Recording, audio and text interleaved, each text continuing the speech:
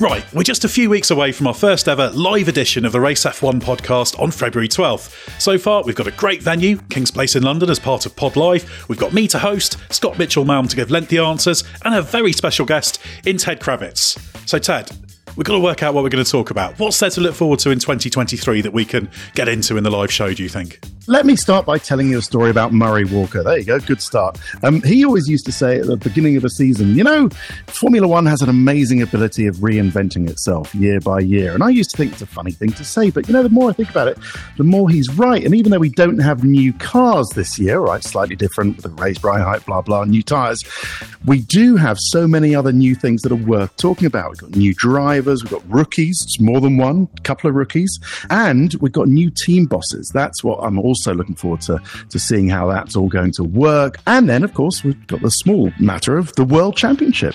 Will we be, at the end of 2023, talking about Max Verstappen, a 3-time world champion? There's loads of stuff to look forward to this season, and that's going to fill about 40 minutes of our 75 minutes. Scott, can your song and dance routine fill the rest? It probably could if you would unshackle me and just let me, have full creative license on it. Part of it for me that I think we can get into really nicely is the subject of rivalries, old and new, because I would like to think we're going to see some familiar fights in 2023, but we're also going to see some new ones as well. I'm really optimistic about that. So I think that's a good subject for us to get into. And obviously it won't just be us. Maybe we'll have a few interesting insights from our audience as well. Well, this is great. The running order's coming together very, very well. I think we've got to have some kind of audience interaction. We'll definitely have a few questions. We'll have a few bits of feedback from the audience. Ted, do you know anyone who's handy with a microphone and who's good at doing a bit of broadcasting moving around? Because we could do with someone who could go out among the people. Well, what are we? February the 12th. Is it going to be warm enough for shorts? Yes, of course it'll be warm enough for shorts. I'll bring my pink shirt and my shorts on and I'll get down there with a microphone. And of course, I think we should also hang around a bit at the end, say hello to a few people. Will there be the chance, Ted, to give a few autographs? Definitely. Does anyone actually ask for autographs anymore? But we can go and meet everybody and say hello. Yeah, it's going to be great. All part of Sport Pod Live, a live podcast festival. We're there on February the 12th. That's a Sunday. Nice early afternoon slot. So if you're an F1 fan, it's just going to be a great event to come to, hopefully. We've got so much to talk about. We're going to struggle to fit it all in. So to get your tickets, head to sportspodcastgroup.com/pod-live. That's sportspodcastgroup.com/pod-live. Get your tickets and we will see you there. The Athletic.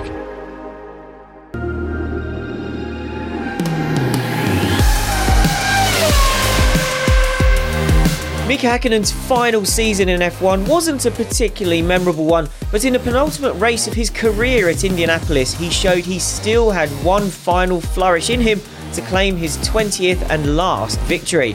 It came against the backdrop of Häkkinen still having to keep up appearances, that he was only going on sabbatical for 2002 rather than retiring, and his victory gave everybody in F1 something to smile about, and hopefully that went down well with the American fans as well, who were still reeling from the 9/11 attacks in New York just a few weeks earlier. While Häkkinen still had one race to go after this, one man who definitely was retiring here was the great Murray Walker, who chose the 2001 United States Grand Prix as his final live F1 commentary on TV. So joining me, Glenn Freeman, to look back at everything going on in F1 towards the end of 2001 are Ed Straw and Mark Hughes, who was there that weekend at Indy. So Mark, we'll come to you first. When you think back to being at Indianapolis that weekend, what's the first thing that comes to mind? I was standing on the balcony of the media centre looking out across the start-finish straight into the grandstands, and adjacent to each other were seemed like the full contingent of Colombian fans in one part and the Brazilian fans in the other, and it attracted enormous numbers of each, and they were chanting, but they were sort of taking it in turns where they were sort of sing-song. They were almost singing at each other. It was a amazing spectacle. It wasn't the normal sort of thing that you saw. It was just you suddenly saw this huge Latin following, and it was obviously building substantially with Montoya's form in his first year in Formula One. Yeah, the TV coverage does quite a good job of finding those Montoya fans during the first half of the race. Ed, what stands out for you? Yeah, it's two things really. Obviously, this was, I think, the penultimate race before I started my professional journalistic career, so I was still on the outside looking in, but it was very much a combination of the Murray Walker farewell, and I remember a slightly ill-advised ITV F1 segment before the race where they had Murray interviewing himself, which I don't think entirely worked, but it was a nice thought. And also just that weird shadow of 9/11. It's strange, really, because almost the US Grand Prix, when you sort of first think of it, you think, oh yeah, that was the first race after 9/11 for F1, but of course it wasn't, because they'd already been monitored, but because it was in the USA, it had that extra charge to it, and it was a very, very strange time. Before we get going, let's hear some memories from our audience. James Wickenden responded to my post on Twitter saying Montoya's overtake on Schumacher was the standout moment. We will talk about that. Dan Mason was one of many of you to recall that this was Murray Walker's final live TV commentary, along with Andy Campbell, David Handy, John Heynan and Chris. Lots of people, of course, remember this for being Mika Häkkinen's final win. I particularly enjoyed Real Simon Says, who said, I still don't understand how Mika won that race. So hopefully we can help there. Diego Ospina and Brian Glennon also picked that. And Piston Rod F1 was one of many of you to suggest this was Häkkinen's most recent win, not his final win, as he still could come back from his sabbatical. Quite a few of you mentioned Jacques Villeneuve's awful qualifying and the fact he was out-qualified by the brilliance of Fernando Alonso in a Minardi, but none of you are getting name-checked. Shane Nye and Electro Monica mentioned Jean Alesi making his 200th start.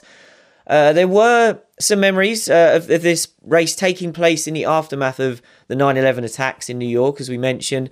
That was mentioned by Flat Spotted, Ben on Two Wheels, Alex Dowling, and also by Bill Adkins and Nicholas Harbour, who were both at Indianapolis that weekend. A bunch of you mentioned Mika Häkkinen carrying a black bag after the race, which I've never seen, but so many of you said it and are curious about what was in the bag, that it was clearly a thing. Thanks to Brendan, Mr. Liam and Matt for being some of those to suggest that. And let's finish on one that's just as bizarre. Adrian King was another of our listeners who was there, and Adrian's memory was standing next to Eddie Cheever in the urinals, which on Twitter has prompted a reply from Eddie Cheever, and they've now had a chat and are asking how each other are, and if you're interested, Eddie tells us he's very well. So brilliant offshoot conversation that's taken place there. Remember, if you'd like to get early access to ad-free episodes plus bonus content and other benefits, check out the Race Members Club. You can find out more by going to the-race.com and clicking on Join the Race at the top of the screen, or head to the-race.com/members club. If you've not yet picked up any Bring Back V10's merchandise, head over to shop.the-race.com, where you can find our range of clothing and other branded products we have on sale. And remember to get your questions in for the end of the series, when we'll answer anything you want to ask us about F1's V10 era from 1989 to 2005. Submit them using the hashtag BringBackV10s on Twitter, or email them to bringbackv10s@the-race.com. So, Indy 2001, that sabbatical we just mentioned for Häkkinen, and that was the talk of F1 in the gap between the Italian and US Grand Prix. It had been announced at Monza that Häkkinen was taking a year out and Kimi Räikkönen was replacing him. But as more days passed, there was talk that Häkkinen wasn't going to come back. Once he got to Indy, Häkkinen avoided answering questions directly on if this was a fancy way to dress up retirement, saying, I'm going to take it easy for 1 year, see what it feels like and have all the doors open. But after a few months, I could start feeling that I want to come back.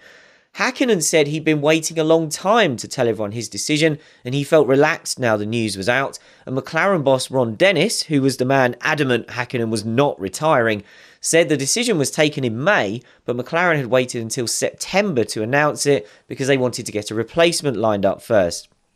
Häkkinen has of course admitted since that he did want to retire, and when he told Dennis that, it was Ron who came up with the idea to call it a sabbatical in case Mika wanted to change his mind. Back in 2001 though, at Indianapolis, Häkkinen said, my whole life was geared to one objective: how I sleep, how I eat, how I train, what I say. Then you start getting to the time where you're getting tired and you cannot 100% focus anymore. Now, Ed, you recently spoke to Mika about this decision. Do you think there was ever any chance he might decide after a few months off that he would want to come back in 2003?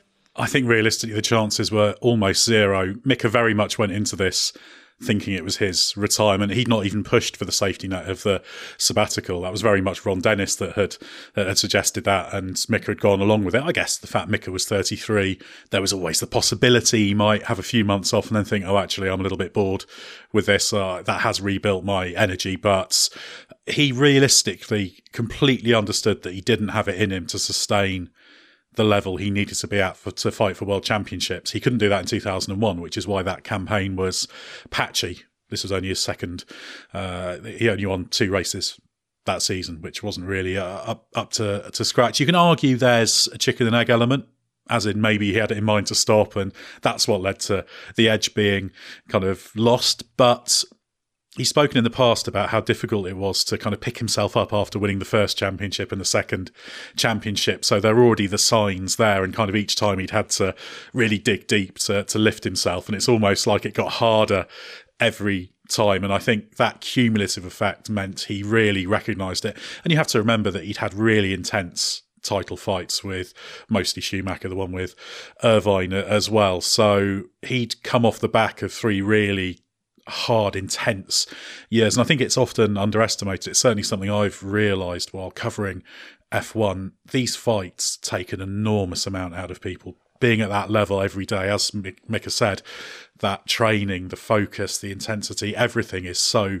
draining. And Hakkinen, to his credit, recognised that he didn't have anything left in the tank. And he absolutely went into this not thinking of it as a sabbatical, entirely thinking of it as retirement.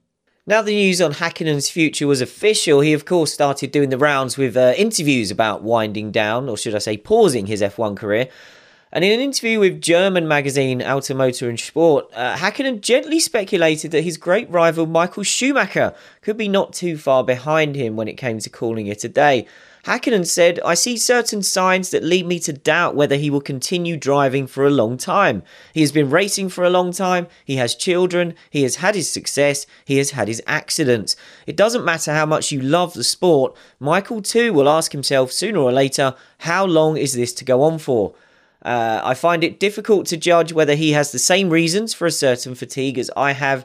Did he have to struggle to get his own way like I did? And did the full support of his team make his life easier?" Schumacher faced a lot of speculation over his future after it emerged that he had doubts about racing at Monza in the wake of the 9/11 attacks in New York. And he gave a punchy response to the general speculation. This was not Häkkinen's comments directly. When he spoke to Italian newspaper Gazzetta dello Sport, Schumacher said, "There are too many people speaking about me and about that famous tiredness. I have spoken clearly about it, yet every so often there's someone who wakes up and decides to turn his thoughts to me. Please don't bother me about it. I am looking to the future and I will continue racing in Formula One because it still gives me great pleasure." Mark, you were in the paddock, you were seeing Michael up close. Did you detect any signs around this time that he might be considering his future? Not really, no. He seemed to be on a completely different trajectory to Mika. His talk always seemed to be about the next project and the future, and how they were still improving the team, this blockbusting team, and I think he was still very much feeling that there was a hell of a lot more to come.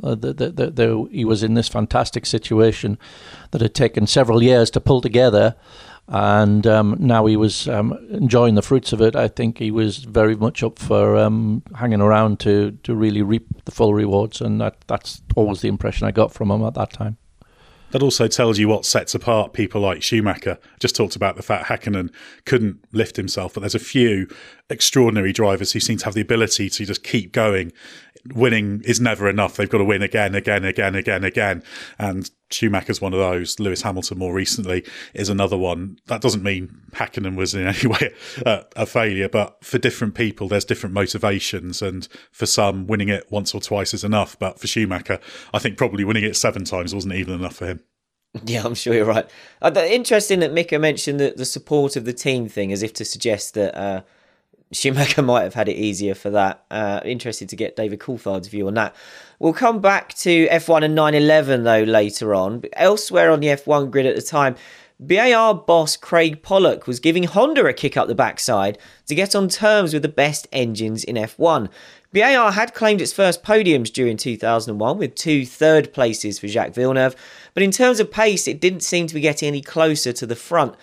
Pollock wanted to see a step from Honda for 2002, saying, "I think the potential to overtake BMW or Ferrari isn't in this year's engine. They know they have to step up tremendously next year. They know that if they are expecting us to win a championship in the next X number of years, then we have to have better drivers, better tyres, and it means they have to have the best engine." So Mark, this was Honda's second season back as a full works engine supplier in F1. Do you think they were getting a reality check, perhaps, about how hard it was going to be to produce a class-leading engine in this era when F1 was absolutely flooded with manufacturers? Yes, and also I think the previous Honda program really, when they were with McLaren, which was the absolute top team at that time, and they weren't at that level with the team yet either. And I think also it had become a little bit more sophisticated in that it was no longer about just providing the all-out, gruntiest, most powerful engine, which Honda was still capable of doing, but it was also very much about combining that with a very low-weight engine, and 100-kilo V10s were sort of very much a thing, a target for everyone, which is incredible, really. A 3-litre V10 weighing just 100 kilos, and subsequently people got well below that. And that was where Honda was struggling. It could, at that time, it could make an engine more powerful than anyone else, but it couldn't do that well. But have a light engine as well. And it seemed to, in its programs, it seemed to sort of bounce back between the two. When it made a light engine, it was unreliable, not particularly powerful. When they made a powerful engine, it was too heavy, and they didn't seem to have fully sort of honed in on what the actual demands were of Formula One by this time. I think this was maybe the first sign of a trend that ran until 2021 when they finally won a championship again, that everything Honda has done in F1 since the McLaren era has been benchmarked against that kind of Senna-Prost dominance. But Pollock was by no means pointing the finger purely at Honda for BAR's stalled progress. He described 2001 as a slap in the face for BAR, adding, "We probably merited it because we really seriously thought that we had put in so much effort over the winter that it would be a lot easier than it has been." Pollock added that the team had stood still because its rate of development was at the same as everyone else's, and he said BAR needed to double its rate of development to start climbing up the order. Lead driver Jacques Villeneuve had a thing or two to say about this as well in an interview with Autosport magazine. He said now BAR was established in the midfield, the danger was that people become comfortable with being contenders for points and don't push on to reach the next level. So his hope was that people weren't happy with the team's current level. Ed, given the roller coaster journey BAR had been on in its short existence up to this point, is it surprising to hear Pollock say that they were so confident they'd cracked it ahead of 2001? The team had only done 2 seasons by that point. You're not especially surprised. If you go back to the start of BAR, it's clear the challenge of F1 was underestimated. We talked about that in the Season 4 episode of Bring Back V10s about its debut season in 99. You can see why the progress that was being made maybe tricked them into thinking that they were on a dramatic upward curve. But you have to remember this was at a time when Ferrari in particular was just driving up the level of what was needed to be a top F1 team. All the teams were within their resources getting better, and BAR still had a long way to go. And it probably reflects the fact they saw 99 and that difficult start as more of a bump in the road and then on to the kind of normal trajectory, whereas actually they needed to take the wake-up calls more seriously. And of course 2002, hopefully I'm not giving anything away for anyone who hasn't got on to 2002 yet, wasn't exactly a glorious season for BAR either. That said, there was stuff going on in the background with the way that team was pulling itself together to get to a good level, and certainly by 2004 we know how strong they became. So it's kind of this combination of things are clearly being put in place in the right way, but there's still a lot more of evolution the team still needs to have, and probably still underestimation of what you need to do to thrive in F1. And I do wonder if, being purely speculative, part of that is because the frame of reference was with Williams, where Villeneuve had been successful, And perhaps they were almost trying to recreate a Williams-type team at a point where Williams was just starting to become a little bit decrepit and not keep up with people as well. But yeah, it's a surprise for them to think that 2001 was going to be easier, because it's never easier in F1. It's always just as difficult. You just might do a little bit better or a little bit worse. Looking for an assist with your credit card but can't get a hold of anyone? Luckily, with 24/7 US-based live customer service from Discover, everyone has the option to talk to a real person anytime, day or night. Yep, you heard that right. You can talk to a real human in customer service at any time. Sounds like a real game changer if you ask us. Make the right call and get the service you deserve with Discover. Limitations apply. See terms at discover.com/creditcard.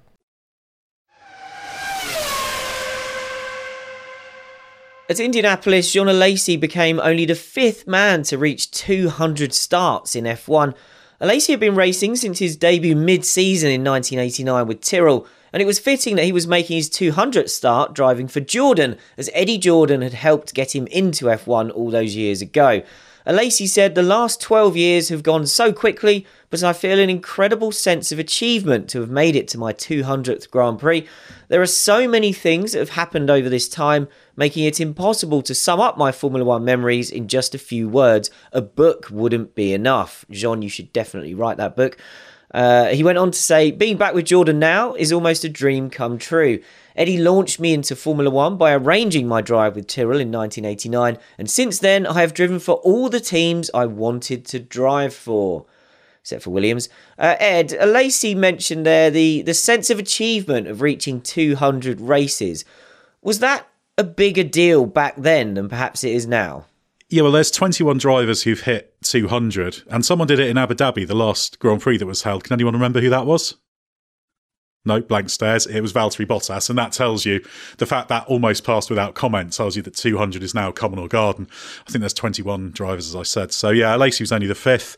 Piquet de Cesaris, Berger and Patrese were the others. There's 2 factors that made it more impressive. One is just a basic result of mathematics. Alesi had roughly 12 and a half seasons, obviously, because he came in during 89 and then missed a few races later in the season. It's not precisely that, but that would take you to, these days, 275 to 300 starts. So almost 300 is or 200 is the old 300 in that regard. But also, Alesi did race at a more dangerous time. Okay, deaths were rare, but injuries weren't unusual, so it was possible to miss races. In fact, Alesi did miss a couple with his neck injury in 1994, and there was a lot more churn with drivers, so it was easier almost to fall off the grid. Even though opportunities were more plentiful, the chances to fall off were greater as well. So yeah, Alesi did well. 200 today isn't what it once was. 6 drivers have gone past 300 now. Alonso's up at 355 starts, and he's contracted to hit 400, but Alonso's a bizarre case, as evidenced by the fact that this is basically a historic race we're talking about, and he was in Indy 2001 remarkably and still going. So yeah, a great achievement for Alesi, although by this point in his career he was very much trading on the kind of glowing, dying embers of his early reputation. Yeah, I mean, that's a subject we're coming to in a few weeks on in this series. So we'll be looking at the rise of Alesi not too far from now. But his future was a subject of speculation at the end of 2001, because Alesi was keen to keep racing with Jordan, but it was rumoured that he'd be losing his seat to Takuma Sato so Jordan could keep Honda happy. Alesi dismissed rumours that he could be on his way to Arrows, saying, "For me, it is Jordan or nothing." He added, "I would like to finish my career by racing for Jordan, as I feel I have come full circle. I have no deadline as to when I must stop driving in Formula One, and driving with Jordan next year would be good. That's my priority. I'm just waiting to see what Eddie wants to do for next season." The Sato rumours turned out to be true, of course, and when Alesi found out, he decided to retire from F1. He told Motorsport magazine in 2016, "I said, if Sato is taking my drive, it means it's better to stop, and I did." Mark, had Alesi reached the end of the road as an F1 driver by this point, or did he have more to give if Jordan had kept him on? He could have operated at a good professional level, but he was never going to reach the heights of his earlier career, I don't think. He was very reluctant to embrace the new driver age technology. He sort of opposed it on a philosophical level almost, and was driving with his traction control switched off a lot of the time, even though they could show him quite clearly that you will go 0.3 of a lap faster around Monaco if you switch it on. And he just didn't like it, didn't like how the car felt, and he was prepared to surrender lap time just so he could have the car feeling the way he felt he needed to be able to drive. So, you're not thinking of the future if that's your attitude. So, no, I think it had come, the time had come, and it was about the right time to bow out after some incredible achievements in an amazing natural driver. Fantastic sort of ability to control a car on a slippery surface, but that doesn't necessarily translate into the ultimate lap times if you don't have the discipline to use it correctly. He's actually a very useful driver, Alesi, in terms of being totemic of this period of F1, the kind of past 10 years and the evolution, as Mark alluded to there. He wasn't moving with the times, and he started off as this sort of firebrand driver doing these incredible things, and then he became more and more a man out of time, which is why he didn't really fulfill his potential in F1. And by the time he fades out, he's well past the best level, not because of fundamentally what he's doing, but because he hasn't evolved, because Schumacher's taking all the drivers with him effectively, or at least the drivers who are successful in terms of driving up that level. And that makes him this amazing counterpoint to Schumacher. He's almost a control point that runs through the decade of Formula One to give you a frame of reference for how things were changing. On F1's first visit to Indianapolis in 2000, McLaren and Mika Häkkinen arrived in the lead of the championship by 2 points. But a year later, here we are in 2001, and McLaren's lead driver was David Coulthard, and he was 50 points behind Schumacher, who'd been crowned champion in the summer. This prompted action at McLaren, with Ron Dennis and Martin Whitmarsh saying significant change was being made in a number of areas. Whitmarsh said, "We're not satisfied with any part of the package," but he also warned against McLaren being revolutionary in reaction to the beating it had taken from Ferrari, and he said, "A few teams would like to be doing it as badly as we are, but that doesn't console us." Dennis was a little more specific, saying, "You look at the structures that give birth to a car or an engine. As F1 has grown, some of these structures have not grown with it. We have taken the opportunity of looking at the whole thing in more detail, not just firefighting. We've gone way beyond just the engineering issues and looked at the relationship between Ilmor, Mercedes and McLaren. We intend to be one. We will explain more in the future when it's appropriate. Is it a reaction to this season? No. But has this season been a catalyst for change? Yes." Classic Ron Dennis there. But Ed, looking beyond to Ron speak, was this McLaren just realising how much Ferrari was moving the goalposts in F1? I don't know, I want to interrogate the Ron speak, because what does a catalyst do? It triggers or accelerates a reaction, doesn't it? So I don't think he's got his phraseology right there at all. But yeah, coming back to the question, again, it's Ferrari redefining how an F1 team works, and McLaren having to react to that and really push things on, just the way a team cohered. And again, coming back to what Mark was saying earlier, it's just about everything. It's not just about one thing or the other. McLaren, of course, in the past have been part of pushing the breed, accelerating Formula One cars. Obviously, in the John Barnard era, they set new levels for the integration of car and engine with the TAG Porsche engine project. But there's always that next step to take. And it's strange because 2001 still feels like the glory days of McLaren. But since that point, they've only won one championship, which was Hamilton's driver's title in 2008. So already you're seeing those seeds of the later decline, because they don't quite keep up with this. And it just tells you how fast absolutely everything was changing, that a team like McLaren, that on paper at the time, you'd say everything is right there. They've got this, amazing facilities and investing in the right places. They got Adrian Newey. They really pioneered driver in loop simulation technology as well. So they seem to be cutting edge, but actually they were falling off that peak only very slightly at this point. But you can see this is just where that momentum's very slowly starting to build, even though it would be a decade or so before they really started to slide down the order.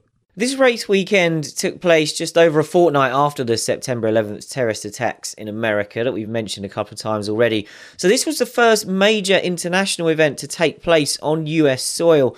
In public, the drivers and teams were unanimous in their belief that this race had to go ahead as a show of support towards America.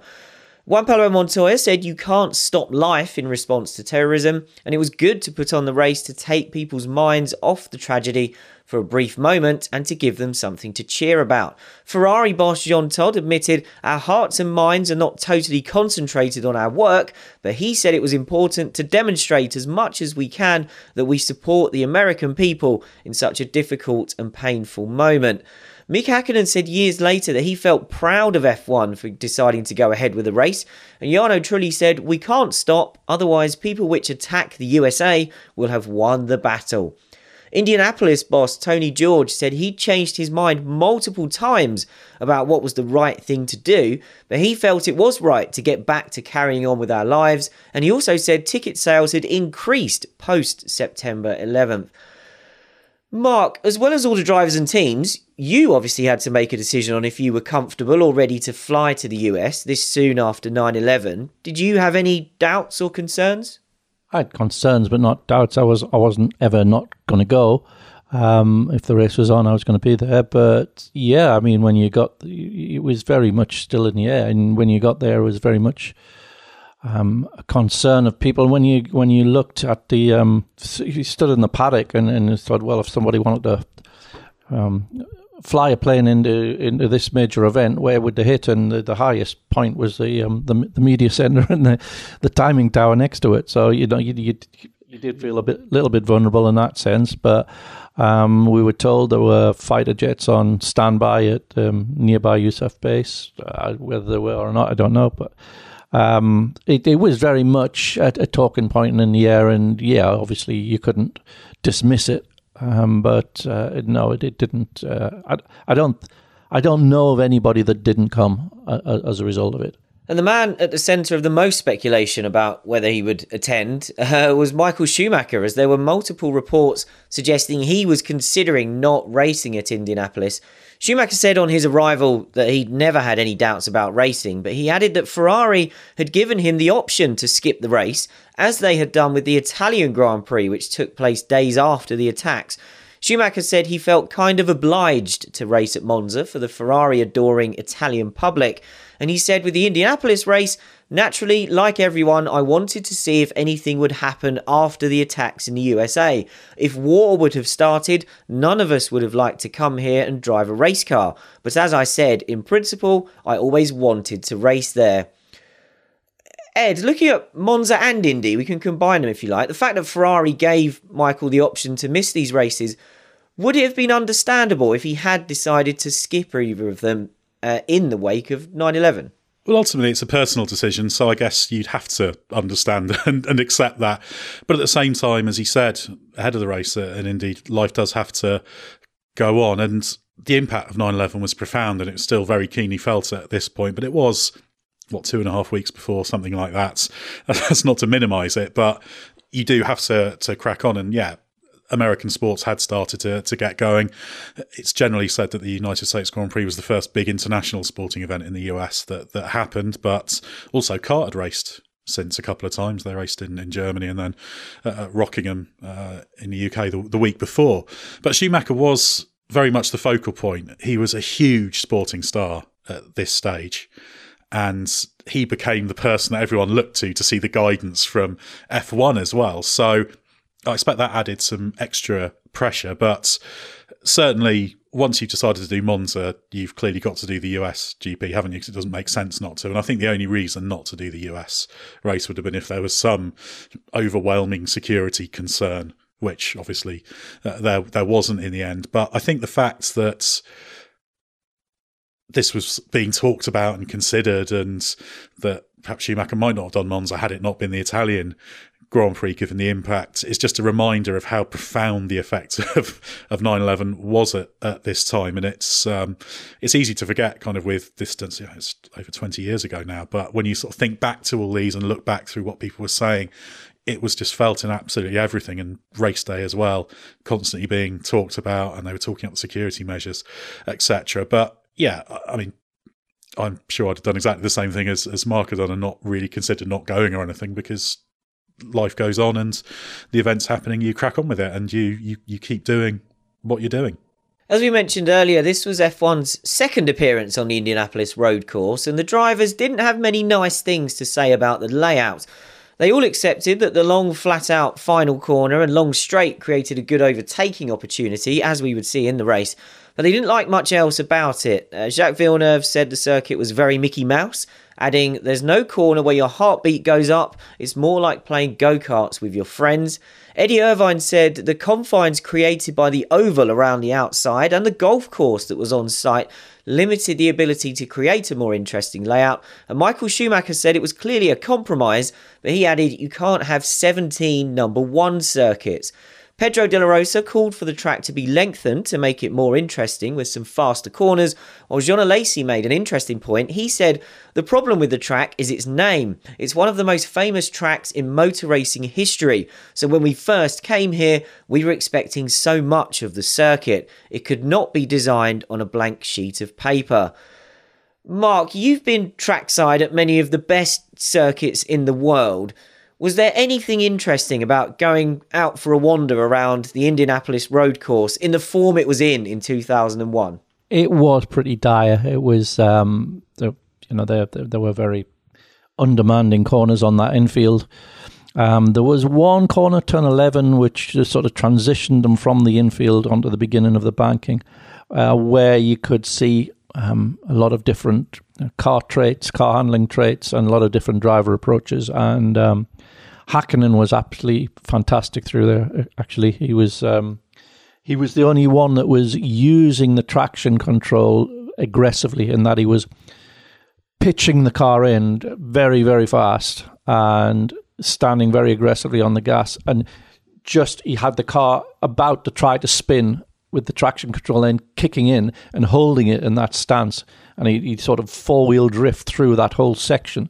And if the traction control hadn't been on, it would have just been a spin. He was that aggressive with the throttle, and he was doing that pretty much every time. And he was the only one doing that. So there were places that you could go and still see differences in cars and differences in drivers, but it wasn't a great place to watch. Really, it wasn't a great place to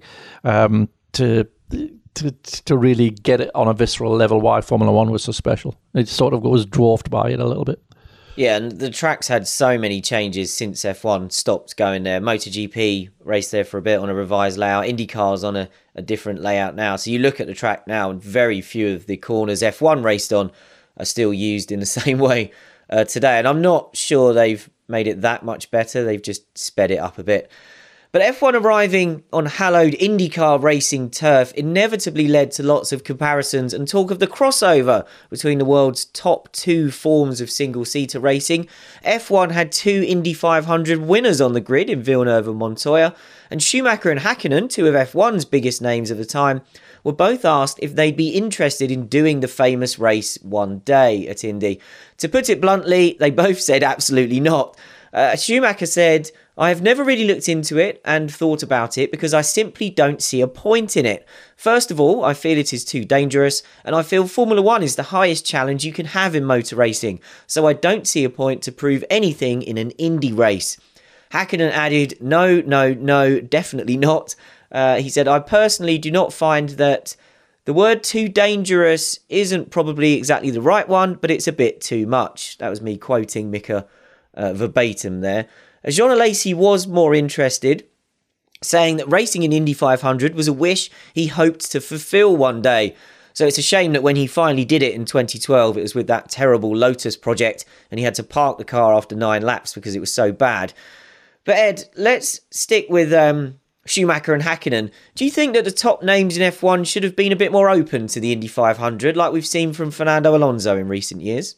Well, there's a few things going on here. Sometimes it's not necessarily a case of being more open because it's just impractical in a lot of cases. Alonso could do it that first year in 2017 because of McLaren's odd situation with Honda. He missed Monaco to do it because he had the leverage over McLaren to do that. We've seen F1 drivers who've ruled out oval racing categorically, then go on to do it. Roman Grosjean more recently, I know initially he did the road course only, then he took on the ovals. Rubens Barrichello always said he wouldn't race on the ovals, and then of course he did. And he said when he was asked about that, well, it wasn't really a possibility back then, but then once it became a possibility after F1, I changed my mind. So there's an element of that. And there's also the practicality. Obviously, even with a reduced month of May these days, it's still 2 weekends, 2 weeks basically it takes up, plus any extra auxiliary preparation, and you might do a test or whatever before that. So it's not that practical to do. But even going back 20 years, calendar was less intense, but it was still taking up the month of May. I think May the 7th in 2001 was the first day of practice for Indy. So you couldn't really do it at the same time. Obviously, people like Schumacher and Hakkinen, there were windows where they could have pursued doing the Indy 500 after F1. Certainly in Schumacher's first F1 retirement, there'd been the opportunity to. Hakkinen showed little interest in it. So they seemed quite dismissive of it. I think Hakkinen obviously alluded to the safety elements. Schumacher, from his quotes, I don't think ever really grasped the Indy 500, especially seeing as he referred to it as an Indy race, which is like, well, there's the Indy race, and then there's all the other ones. And I can see also why at this specific point it would have appealed less, because remember, this was in the car IRL schism.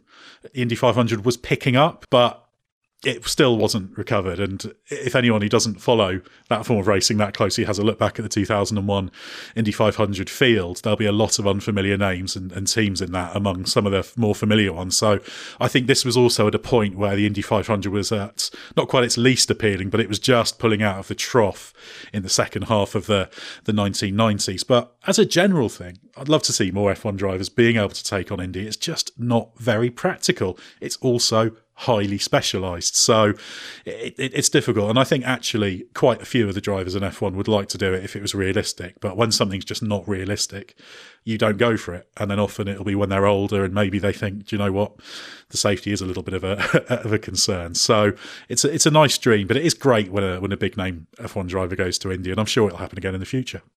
Yeah, fingers crossed. This was Montoya's return to Indianapolis, having won the 500 the year before as a rookie, so there was huge attention on him in the US, and he was very good at comparing F1 and American racing. He said he felt the main difference was that in kart, even if the car is not perfect, you can over-push it a little bit on the slick tyres and get a really good lap out of it, whereas he felt in F1 the setup was more important, especially as the grooved tyres made it harder to drive around any handling problems. He also said the atmosphere was a lot more tense in the F1 paddock, so he had to be stronger mentally because it wasn't as friendly as he'd found the paddocks to be in the US. Montoya said, in kart, everybody talks to everybody. Everybody is friendly. Here, you're by yourself and you've got to work with the people around you. You don't speak to anybody else. Mark, do you think Montoya's personality and his style in the car was perhaps better suited to American racing? I felt that in his description there, he was suggesting that everything was a bit more finessed in F1 and you can't just go out there and drag a lap time out of a car.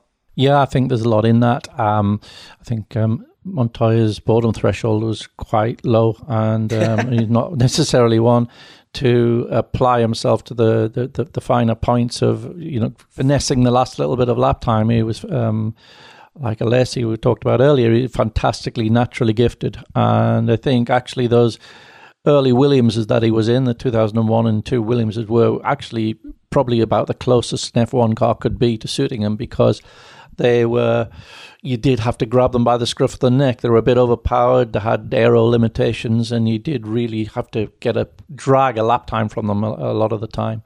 And he was spectacularly good at doing that. But yeah, I think we saw a little bit of it when the 2003 Williams improved, and it was Ralph who actually went with it, and Juan Pablo was a little bit left behind, and we saw it again. And he's half season in McLaren, and I think he recognised the signs as well as anybody else, and got out of it before too much longer. So yes, I do think finesse wasn't really what he was about. It was all about, with Montoya, was all about wrestling the car, and with this fantastic raw car control that he had. A very exciting performer, but not necessarily a perfect fit for F1.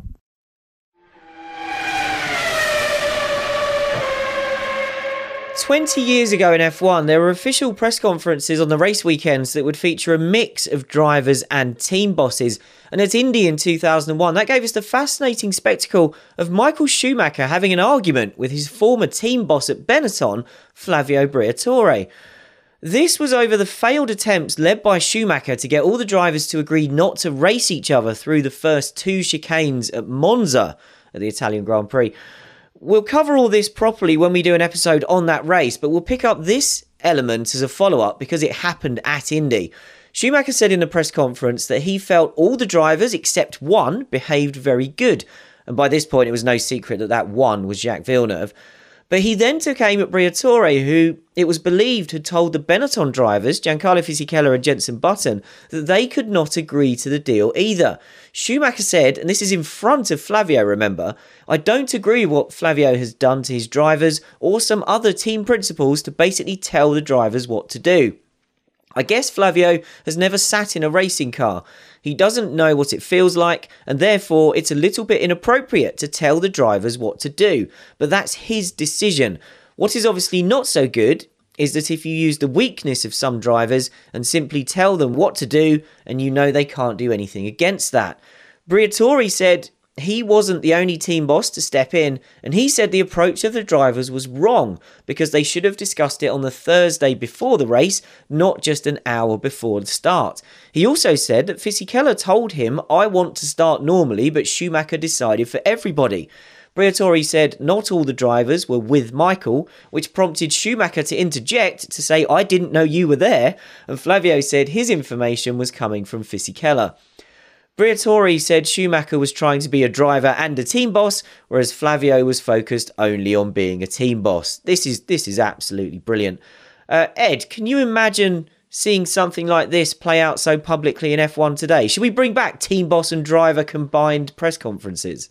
I think we absolutely should, like this kind of knockabout stuff. You can see it happening, but it would happen not in quite such real time. It would be done in separate interviews, so you'll get it playing out over a period of a couple of days in the Grand Prix weekend. But yeah, not quite so much when they're both in the same place. But it's a standard sort of F1 argument, really, and it also reflects how charged that Monza weekend had been, which is partly because of what we said before about 9/11, and obviously what happened the previous year at Monza with the Marshal, Paolo Ghislamberti, being killed, which is partly what contributed to this desire not to have overtaking. But yeah, it's an extraordinary thing because sometimes they just can't help themselves. If there's an argument to be had, at least if the opponent in the argument isn't right there, sometimes they can restrain themselves. Some people are better than others in modern F1 at restraining themselves, but when it's there and the argument's being confronted right there in front of you, it's sometimes quite hard not to respond. You sometimes see this kind of in the team principals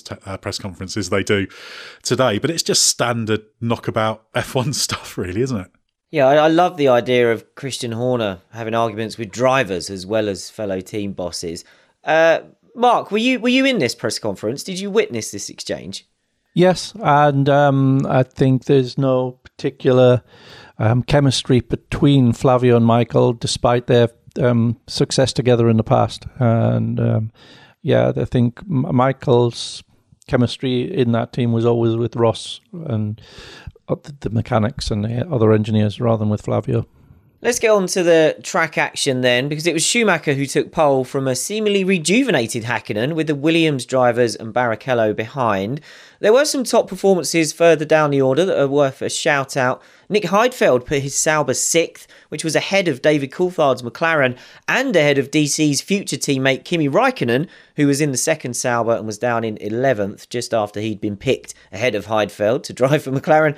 Jenson Button got his first top 10 start of the year in the difficult Benetton that was much improved by this point of the season. And as we mentioned earlier, Fernando Alonso put his Minardi 17th out of 22 cars, qualifying unfortunately ahead of the BAR of Jacques Villeneuve. Let's move on because we've done an episode on Alonso's 2001 with Ed and Mark. So let's leave Fernando on the sidelines and we'll talk about a rare high spot for Button that year.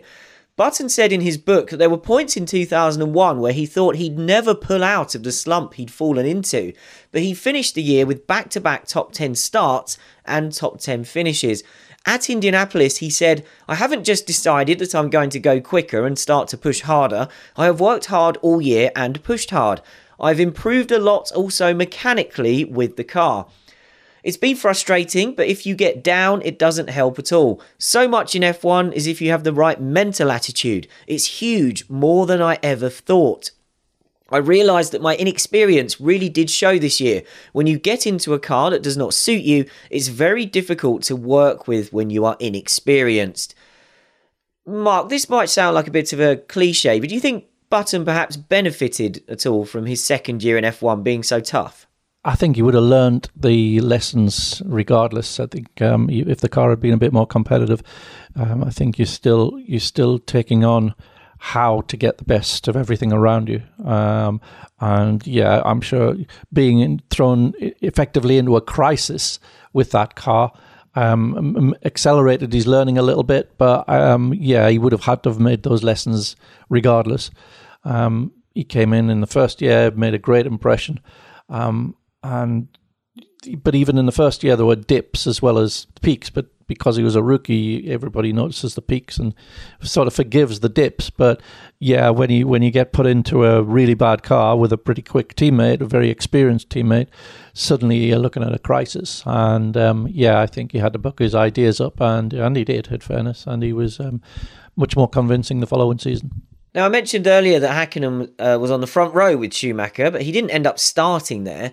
This was because he was knocked back to fourth on the grid when his fastest time was deleted after he drove past a red light at the pit exit during the Sunday morning warm-up. Now, Ed recently spoke to Mika about this, so first, let's hear what Mika remembers about the incident. It was quite a silly thing what happened, because all the cars were lined up, end of the pit lane, and the lights of the exit lights for the pit lane, there was only light on the left hand side, and it was really low. So I was not able to see when I was going on the right hand side. I was not able to see if the lights are red or green. At the time, McLaren boss Ron Dennis said the punishment of losing 2 places on the grid didn't fit the crime. Teammate Coulthard said the officials didn't show any common sense. And after the race, even Schumacher said Häkkinen's victory meant justice had taken place after the penalty he was given. So Ed, I mentioned there that you spoke to Mika about this. Can you make a case for this penalty being fair enough? And if not, what would have been a fair penalty? Mika said in 2015 on the McLaren website when he reflected on this, it should have been a fine and a reprimand. Is that about right? Yeah, you can make a case either way, really. Ultimately, it was an infringement, wasn't it? And I do wonder if the fact it was in the USA that did tend to be a bit ahead of F1 in terms of the certain aspects of circuit safety, particularly when it comes to closed circuits and neutralised tracks and that kind of thing, and safety of track workers, etc. So, yeah, perhaps they went a little bit harder on him. And at this time, the penalties tended to be a little bit more ad hoc in terms of how they were issued. So I get why he was annoyed about it. And it should be said, Häkkinen didn't endanger anyone in doing this. He just drove out five or so seconds early and got on with it. But although it is reasonable to be upset by the penalty, the simple way to avoid getting a penalty you think's unfair is don't commit the offence. And if you watch the footage, it is quite odd because, yeah, Mika's absolutely right. The light was over on the left side and hard to see. But that's because there were 2 ranks of cars. There were 4 cars already parked there, and another, I think a Minardi was just parking up as well. So he was going past them. I think he must have thought all of them were waiting to do practice starts or something. So I think there was probably part of him that probably needed to say, oh, maybe I shouldn't be going yet. And certainly the team should have been watching out for that as well. So the easy thing to do is not accidentally jump the red traffic lights. We've seen a few drivers come a cropper at pit lane exits in the past. So it's one of those sort of low stakes, high risk periods of a weekend where just a moment of inattentiveness can really catch you out. Yeah, maybe one of the quirks of the wide 2-lane Indy pit lane as well. Let's move on to the race then. From 5th on the grid, Rubens Barrichello charged into an early lead, helped by teammate Schumacher letting him through in the early laps. This was because Rubens was fueled light for a 2-stop strategy, and after he came into the pits, Schumacher and Montoya took up the battle at the front. Montoya took the lead with a classic late-braking dive on Schumacher into the first corner, not for the first time in 2001, of course. So before we talk about it, let's hear how Murray Walker and Martin Brundle commentated on that move. Well, he's just just about in the zone for a toe, and you'll see Montoya just gradually moving towards the back of that Ferrari as they move towards the first corner. He had a lot of work to do, but look how much he's made up, and he takes the lead. Fantastic! And the crowd roars! They love that! Boy, is this Grand Prix racing with a capital G and a capital P. Juan Pablo Montoya, who first led a Grand Prix in Brazil by putting a sensational move on Michael Schumacher, has done exactly the same thing here at Indianapolis. Hot dog! It's terrific! Look at him go! Nice to hear Murray's voice there in what was his final race before retirement, and we will come back to that subject later. Montoya didn't say much about this move afterwards, just saying passing Schumacher was good fun. I guess it was old hat for him by this point. Schumacher said he was struggling for tyre life by that stage, and he also said, I don't really know where he came from because he was a long way behind when I left turn 11. Then I saw in my mirrors that he was right with me. And there's a great aerial shot of this move. And yeah, when they come onto the banking, Montoya looks like he's way too far back and he just makes up so much ground. Ed, I feel like this move doesn't get talked about as much as, say, Brazil 2001, Montoya versus Schumacher. How good was this one? Yeah, it was a really good move. I think it's ignored because in the wider scheme of things, it didn't really have a place so much in the narrative of the race. It wasn't like he then retired because Jos Verstappen crashed into him as it happened earlier in the season.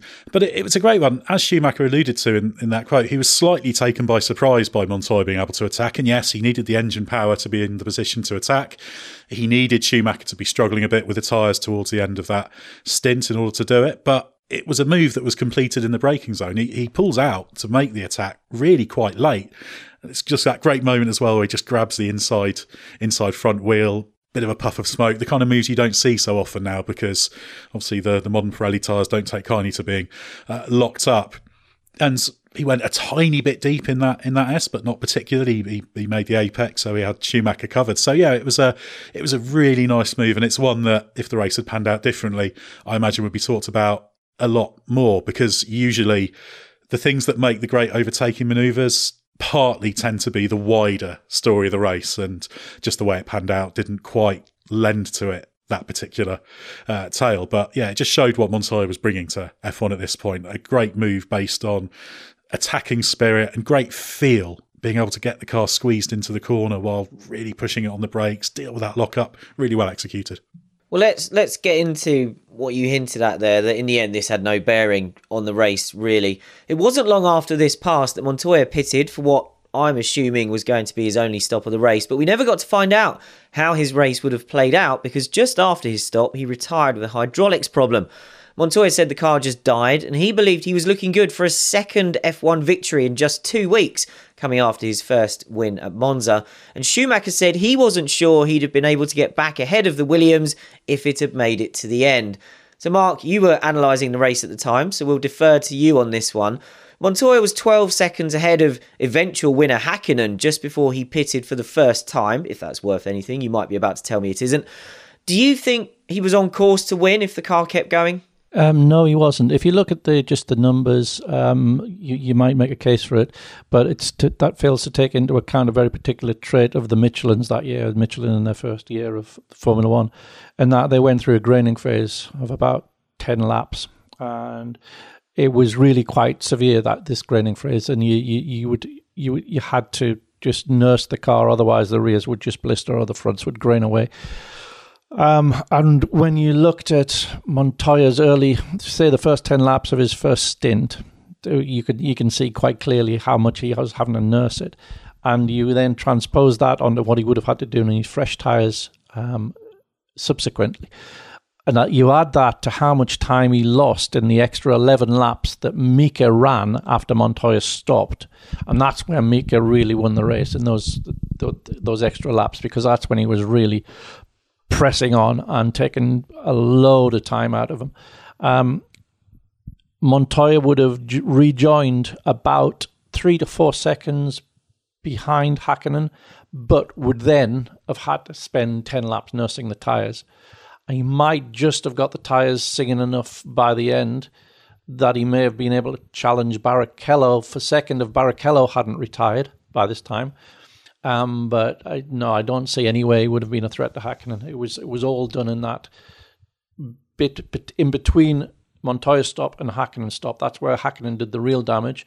And then there was some more damage to come that we didn't see that because of the mechanical retirement. So no, he wasn't going to win it. Brilliant. I love that. That's exactly what I want to do here. Challenge what looks like an obvious theory and back it up with real analysis. And there was a very good reason why Montoya's stop was so much earlier than Hakkinen's. It was because they couldn't take full advantage of the big fuel tank capacity that they had. Both the McLaren and the Williams had a much bigger fuel tank capacity than the Ferrari, which sometimes restricted Ferrari in their strategies. But Williams couldn't take advantage of it here because it destroyed the Michelins. It destroyed the Michelin's rear tyres if they put that much fuel in it. And the McLaren was on the Bridgestones and was able to take full advantage of its big tank. Oh, excellent. Once Montoya's out the way, the race developed into a battle between Hakkinen and the two Ferraris. Schumacher and Hakkinen were one stopping, although as Mark hinted at there, the McLaren went much longer before making that one and only stop. Schumacher would come in a bit before that. Schumacher was unhappy with his tyres in this race. He and Ross Brawn said they'd chosen the harder Bridgestone, assuming the soft wouldn't have the longevity needed for a one-stop, but Hakkinen used the soft and it was absolutely fine. So it appeared to be boiling down to Hakkinen versus the two-stopping Barrichello, who would have to hunt him down after his second stop to try to reclaim the lead. Hakkinen said he wasn't sure he'd be able to hold the charging Ferrari off, but a handful of laps from the end, Barrichello felt his engine start to lose power, and then it failed completely 2 laps from the end. Barrichello said it felt horrible to lose the chance to claim his first win of the season, especially as Ferrari was putting all of its effort into helping him try to get second in the championship, even giving him priority access to the spare car for the first time. And we mentioned earlier that Schumacher had let him through early in the race. Team boss John Todt said afterwards that Schumacher probably wouldn't have done that under normal circumstances. So Mark, we've talked about what Mika did and you've explained the Montoya strategy for us. What about Ferrari's approach? Do you think the aggressive two-stop for Barrichello could have defeated Hakkinen without the engine problems that developed, I think, a few laps before it finally blew up? Yeah, it might have done. It looked, in hindsight, as if two-stopping was probably the way to go. And yeah, he certainly would have been pushing Hakkinen very, very hard at the end, which, given that he'd had an extra stop to make, suggests it was nip and tuck as good a strategy.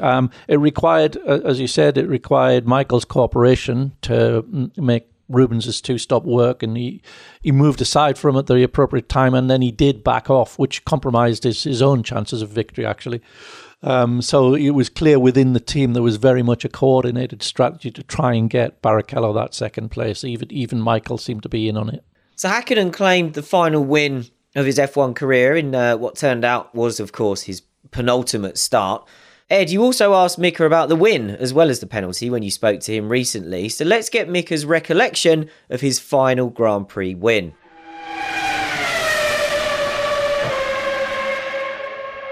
I had a couple of Grand Prix what I always wanted to win, and in my last year I won the Silverstone Grand Prix, I won the Indianapolis. Yeah, it was an incredible weekend. But I was able to get a really good start and able to get a good tactic for the race with the team. You need also a little bit luck, of course. Sometimes you need a little bit luck, but that's not everything. You're gonna rely on it for luck all the time. You need to focus. You need to maximize your performance in the highest level. And sometimes something happening, and that race, particularly in Indianapolis, I got the victory there. For many reasons.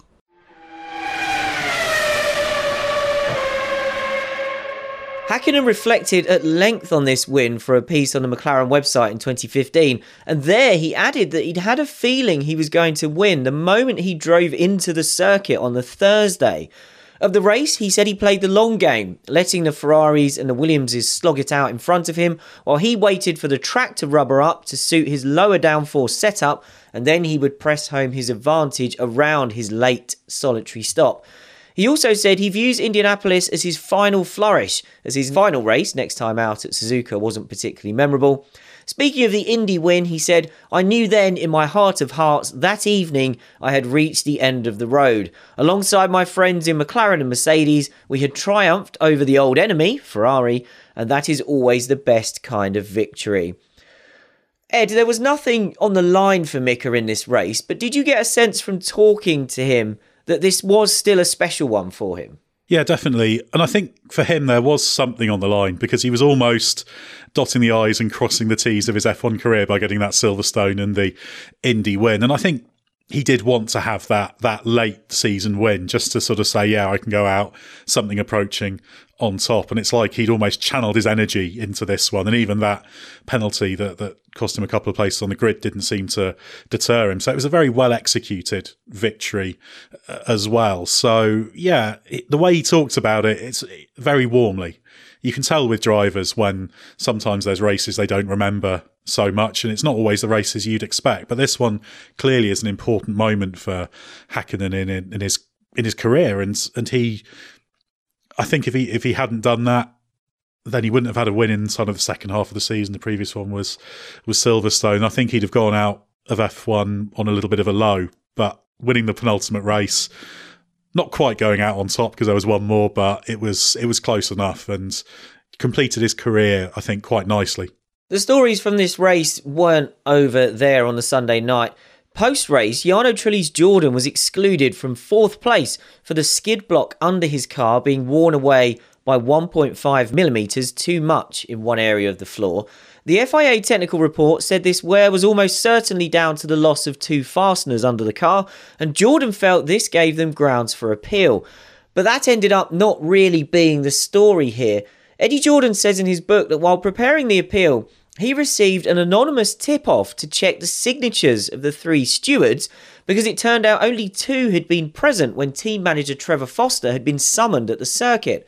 Jordan then prepared a case, including a forensic handwriting expert who was going to explore how a 3rd signature had made it onto an FIA bulletin when only 2 stewards were present, but it never got to that.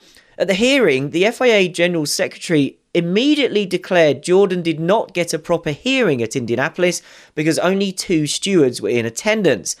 Eddie added, "We never did find out how a signature purporting to be that of the 3rd steward had found its way onto the bulletin, particularly since he had been on a plane back to Canada at the time." The FIA's official verdict after the hearing made no mention of the 3rd signature, but it simply said that Jordan's appeal was successful on the grounds that a steward was absent during the hearing of the team at the United States Grand Prix. Mark, I don't know how aware of this or how much you followed this at the time. Was there a bigger story here that we never quite got to the bottom of? And for all of our current F1 fans who maybe don't remember this time, does this just show that some things never change when it comes to the sort of mishaps the FIA is capable of? Yeah, I mean, it wasn't made a big thing of at the time. It would have been today. It would absolutely have been today. And yeah, remarkable. You can see why the FIA quickly put a blanket on and said, hang on, no, there wasn't a problem. And yeah, he didn't get a fair hearing. You can absolutely see why. I was just wondering if that happened right now, what would be the hashtag that would be doing the rounds on Twitter about that one that would keep cropping up for years as people come back to it. But it's an enduring problem for F1. This was clearly a procedural error. I presume the steward had to go and happily went along with what was decided, but it's an element of amateurism in the technical sense, not rather than critical of the approach of the stewards that runs through the way Formula One is stewarded. And to this day, it infuriates me that this is not made fully professional and properly done, because all other top line sports have done that. And I think nowadays you wouldn't have such an obvious procedural error, but it just shows that this has been such a recurring theme throughout F1 history and will continue to be until they do something about it. So basically what you're saying is the FIA has become more creative in the way that they mess up and they wouldn't do something as obvious as this. I want to know, who put the signature on the piece of paper? I want to hear from the forensic handwriting expert and all of that. Like, did somebody trace it? Did they make it up? Did he leave a stamp behind of his signature? It's incredible. Perhaps it was just a big X. Well, that was his name. His name was X. Well, that's the thing, isn't it? The idea is when people couldn't write and they had to make their mark, and if they couldn't do a signature, they just did a big X to mark it. So I was just wondering if that was the high-quality forgery. I feel we may never know. So let's finish the episode talking about one of the icons of F1's V10 era, the one and only Murray Walker. This was Murray's final race as a full-time F1 commentator on TV, bringing an end to an illustrious career. He did, of course, crop up occasionally in some 5 Live sessions at the British Grand Prix, and famously did the full 2007 European Grand Prix, I think it must have been, or German Grand Prix, I don't know, at the Nürburgring. That was on 5 Live, and I listened to that live because I had to hear Murray commentate one more time. But if you're wondering why Murray signed off at the penultimate race of the year, which we did get some questions about, that was quite a late decision, which was taken after he'd been called up for the Hungarian Grand Prix that he was set to miss earlier in the year. And he was called up because it looked likely that Michael Schumacher would win the title that day. And Michael, of course, did. The decision was then taken to finish with the US GP rather than the season finale in Japan, so Murray could sign off with a prime-time broadcast, which in his words would be a lot more satisfying than saying goodbye from Japan at 4 a.m. Early in the weekend, Murray was ushered to a special party for him in the F1 Paddock Club with multiple drivers and high-profile personalities from the pit lane. Over 300 people were there, and some of the drivers got up on stage with Murray to recite some of his famous lines about them. Bernie Ecclestone gave him a special F1 paddock pass, usually reserved only for F1 world champions. Indianapolis boss Tony George gave him an original brick from the early days of the Speedway, which are usually only given to Indy 500 winners. Murray gave a short speech at the end where he said, "I can't tell you how much I appreciate you all being here. You are all my friends, and I have loved every second of working with you because it is a wonderful sport and you are a marvellous lot. This is an incredible and genuinely unexpected occasion for me. Believe me, I will remember this forever." Speaking about his decision to stop in 2001, he said, "I want to carry on, but we all grow old, and I'd rather go too early than too late." So Ed, as you mentioned, you and I were still just watching the races on TV back in this era, so we were listening to Murray week in, week out. Do you think Murray got his timing about right to achieve his goal there? Yeah, I think so. What was he, 78 at this point? Which is certainly a grand age to be doing that sort of job with the travelling involved, etc. Still sounded pretty sharp, and he was certainly somewhere near the top of his game. Most, I imagine, listening to this podcast will very much know the Murray Walker phenomenon. They'll have watched his commentary. They'll have seen how significant he was. But it's important to stress how big a kind of cultural figure he was in the UK as well. A massively recognisable voice and face as well. He'd turn up in all sorts of other areas. He'd turn up on sort of entertainment shows and that kind of thing as a very recognisable face and voice. There were Murray Walker F1 yearbooks available to buy, that kind of thing. He was from that era where you could be the voice of a sport, which doesn't happen now with the proliferation of sports coverage because there's so much of it, so much there. No one commentator can do it all, really, even though obviously F1 does have bespoke commentators. But he transcended F1, and he was really, to audiences in certainly the UK and certain other parts of the English-speaking world, he was as big as Michael Schumacher, which sounds ridiculous to say, but he really was. And that was reflected in the way this was treated both inside and outside the paddock. And it was nice that he could go out on the right kind of notes. He almost seemed a little bit embarrassed in the commentary box. Brundle did a little thank you at the end, and then Murray sort of moves on. That it was never about Murray Walker, the commentary. It was always about Grand Prix racing and the sport. He absolutely loved motorsport. It wasn't just Formula One, but two-wheel and four-wheel motorsport. All kinds of it were very much his bag, and he commentated on all sorts of other things. So I think it's nice that he was able to have this farewell. And yeah, I think it was good, as he said, that it was a prime time one rather than an early morning one that not so many people were watching, because it was a fond farewell for many people to very much a voice that was part and parcel of their formative years in terms of falling in love with it. He absolutely encapsulated Formula One with that amazing voice.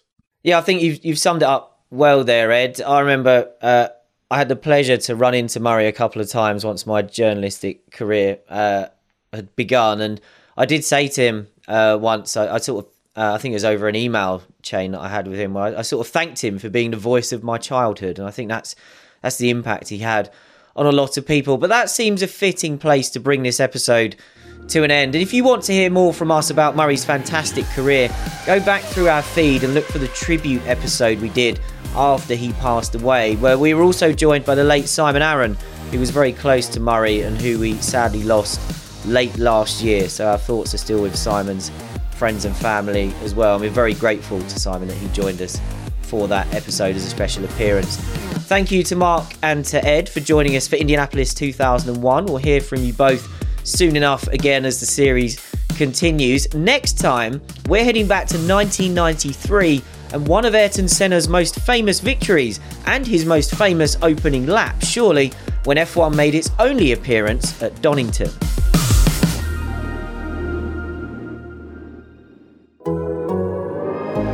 The Athletic.